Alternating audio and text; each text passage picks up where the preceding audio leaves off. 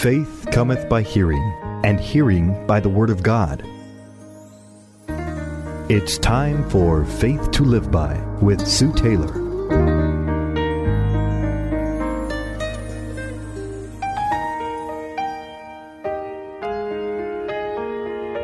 Thank you for joining me today on Faith to Live By. This is Sue Taylor.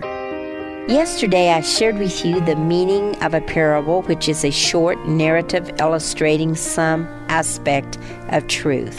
Jesus used many parables throughout his earthly ministry. I also shared with you the design of parables, which are meant to fulfill prophecy, illustrate a point, conceal truth from the unbelieving, teach a spiritual truth, and to bring conviction. Jesus shared many parables on many subjects. And today I want to share a parable with you, or several parables concerning God's love for you in Christ Jesus. The first parable is the parable of the hidden treasure found in Matthew 13:44. Again, the kingdom of heaven is like treasure hidden in a field, which a man found and hid. And for joy over it, he goes and sells all that he has and buys that field.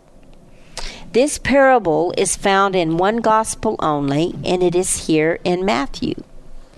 This parable suggests that the man is the Lord Jesus himself.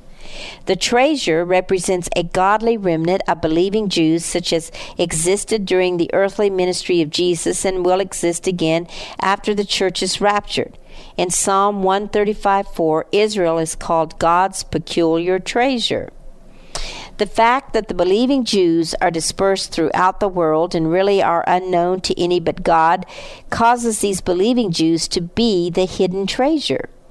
It can refer also to Christians all over the world who are hidden because of persecution, but will be brought out of hiding when Jesus Christ returns and brings deliverance to all believers. This parable is sometimes applied as well to a sinner, giving up all in order to find Christ, who is the greatest treasure of all. In fact, in 2 Corinthians 4:7, it says, "We have this treasure," speaking of Christ, "in earthen vessels," speaking of us, "that the excellence of the power may be of God and not of us." What a treasure Christ is to us. He is the man of the field. He owns everything, including those who belong to him, those who have accepted and confessed him, and they become his precious treasure, as well as God's great love reaches all believers, seen and unseen. The parable of the pearl of great price is found in Matthew 13:45 and 46. This parable is only found in this gospel as well as the parable of the hidden treasure. The parable reads, "Again, the kingdom of heaven is like a merchant seeking beautiful pearls, who, when he has found one pearl of great price, went and sold all that he had and bought it." In the parable of the hidden treasure, the kingdom is compared to the treasure itself.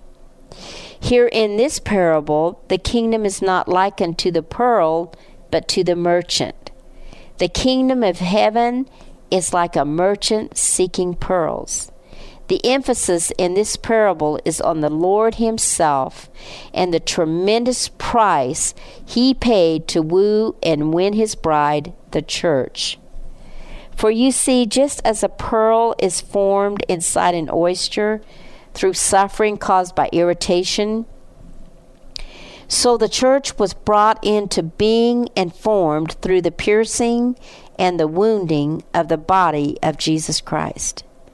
The pearl of great price is the church, for at Calvary Jesus sold all he had to buy you and me who make up his church. God's love demonstrated in the merchant giving all for the pearl of great price, you and I, beloved. Thirdly, the parable of the lost sheep is found in Luke chapter 15, verses 4 through 7. This parable is also found in Matthew chapter 18. But in Luke it reads, "What man of you, having 100 sheep, if he loses one of them, does not leave the 99 in the wilderness and go after the one which is lost until he finds it? And when he has found it, he lays it on his shoulders, rejoicing. And when he comes home, he calls together his friends and neighbors, saying to them, 'Rejoice with me, for I have found my sheep which was lost.'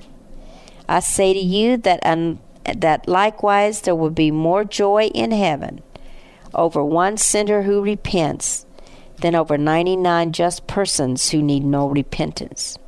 When Jesus came, he came for the lost.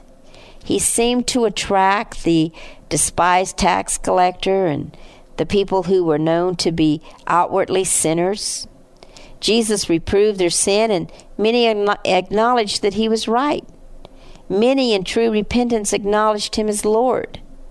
When Jesus found people willing to acknowledge their sin, he bestowed blessing, forgiveness, and spiritual help. But on the other hand, the Pharisees and the scribes, the religious sect, self-righteous people, resented the fact that Jesus kept company with the sinner. The Pharisees and the scribes did not show grace to the out-and-out sinner. They were not part of their social circle. They hurled charges and insults at Jesus for the company he kept, saying, in fact, of Jesus, "This man receives sinners and eats with them. Is this not why Christ came? How blinded we are by religious errors and self-righteousness." It was in answer to their charge that Jesus tells the parable of the lost sheep, the lost coin, and the lost son. These stories were aimed directly at the scribes and the Pharisees, who were never broken before God to admit their lost condition. The point of these three parables, the lost sheep, the lost coin, and the lost son, is that God receives real joy and satisfaction when he sees sinners repenting. But he obtains no satisfaction from self-righteous hypocrites who are too proud to admit their wretched condition. In this parable of the lost sheep, the great Bible commentator William MacDonald says that the Lord Jesus is pictured as the shepherd, and the 99 sheep represent the scribes and the Pharisees. The lost sheep symbolizes a tax collector or a sinner that has acknowledged his sin. When the shepherd realizes that one of his sheep is lost, he leaves the 99 in the wilderness, not in the fold, and he goes out after it until he finds it. As far as our Lord was concerned, this journey included his descent to earth, his years of public ministry, his rejection, his suffering, and his death. In the parables, you see our Lord always reaching out. When the good shepherd finds the lost sheep, he laid it on his shoulders and took it to his home. He took the sheep home that turned to him, that acknowledged him. This suggests that the saved sheep enjoyed a place of safety, privilege, and intimacy. Not so with the unrepentant. Jesus Christ, the man of the field in the parable of the hidden treasure, the merchant in the parable of the great pearl, and the shepherd who goes after the one, picks the one up, lays him or her on his shoulders, is a beautiful, beautiful extension of God's love that is shown through none other, beloved, than Christ himself, who will go to great lengths to bring you safely home. You've been listening to Faith to Live By with Sue Taylor. If you would like to write with your comments or to request a copy of this program for an $8 donation, write Sue Taylor, 10827 Highway 86 East, Neosho, Missouri, 64850. Sue Taylor is a member of the KNEO team and a keynote speaker at several church and women's events throughout the 4-state area. To book Sue for your next event, contact Sky High Radio at 417-451-5636.